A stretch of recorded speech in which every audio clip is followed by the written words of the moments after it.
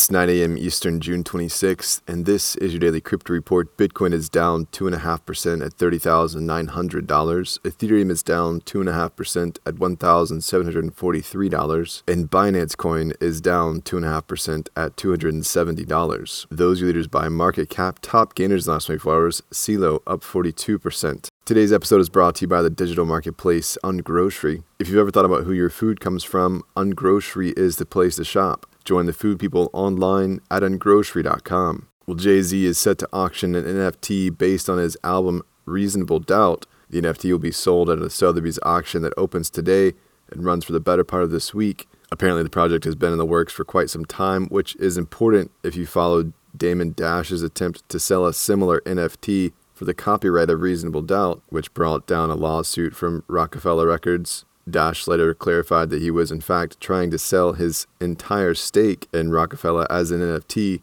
which is a bit unclear. A portion of the Sotheby's proceeds will benefit the Sean Carter Foundation, an organization that provides scholarships to low-income students. Bidding for the NFT will start at $1,000. The auction will also be available virtually in the Sotheby's Gallery in Decentraland. Well, Gemini pledged this week to offset 350,000 tons of Bitcoin-related carbon emissions through its new sustainability plan called Gemini Green. The exchange will be making the purchased offsets through the University of Chicago-based nonprofit Climate Vault, according to the company. Tyler Winklevoss, CEO of Gemini, said, "As Bitcoin emerges as a dominant store of value, it's imperative that we incorporate sustainability for future generations." Despite their intentions, similar moves by Greenidge, FTX, and BitMEX have been met with skepticism by environmentalists.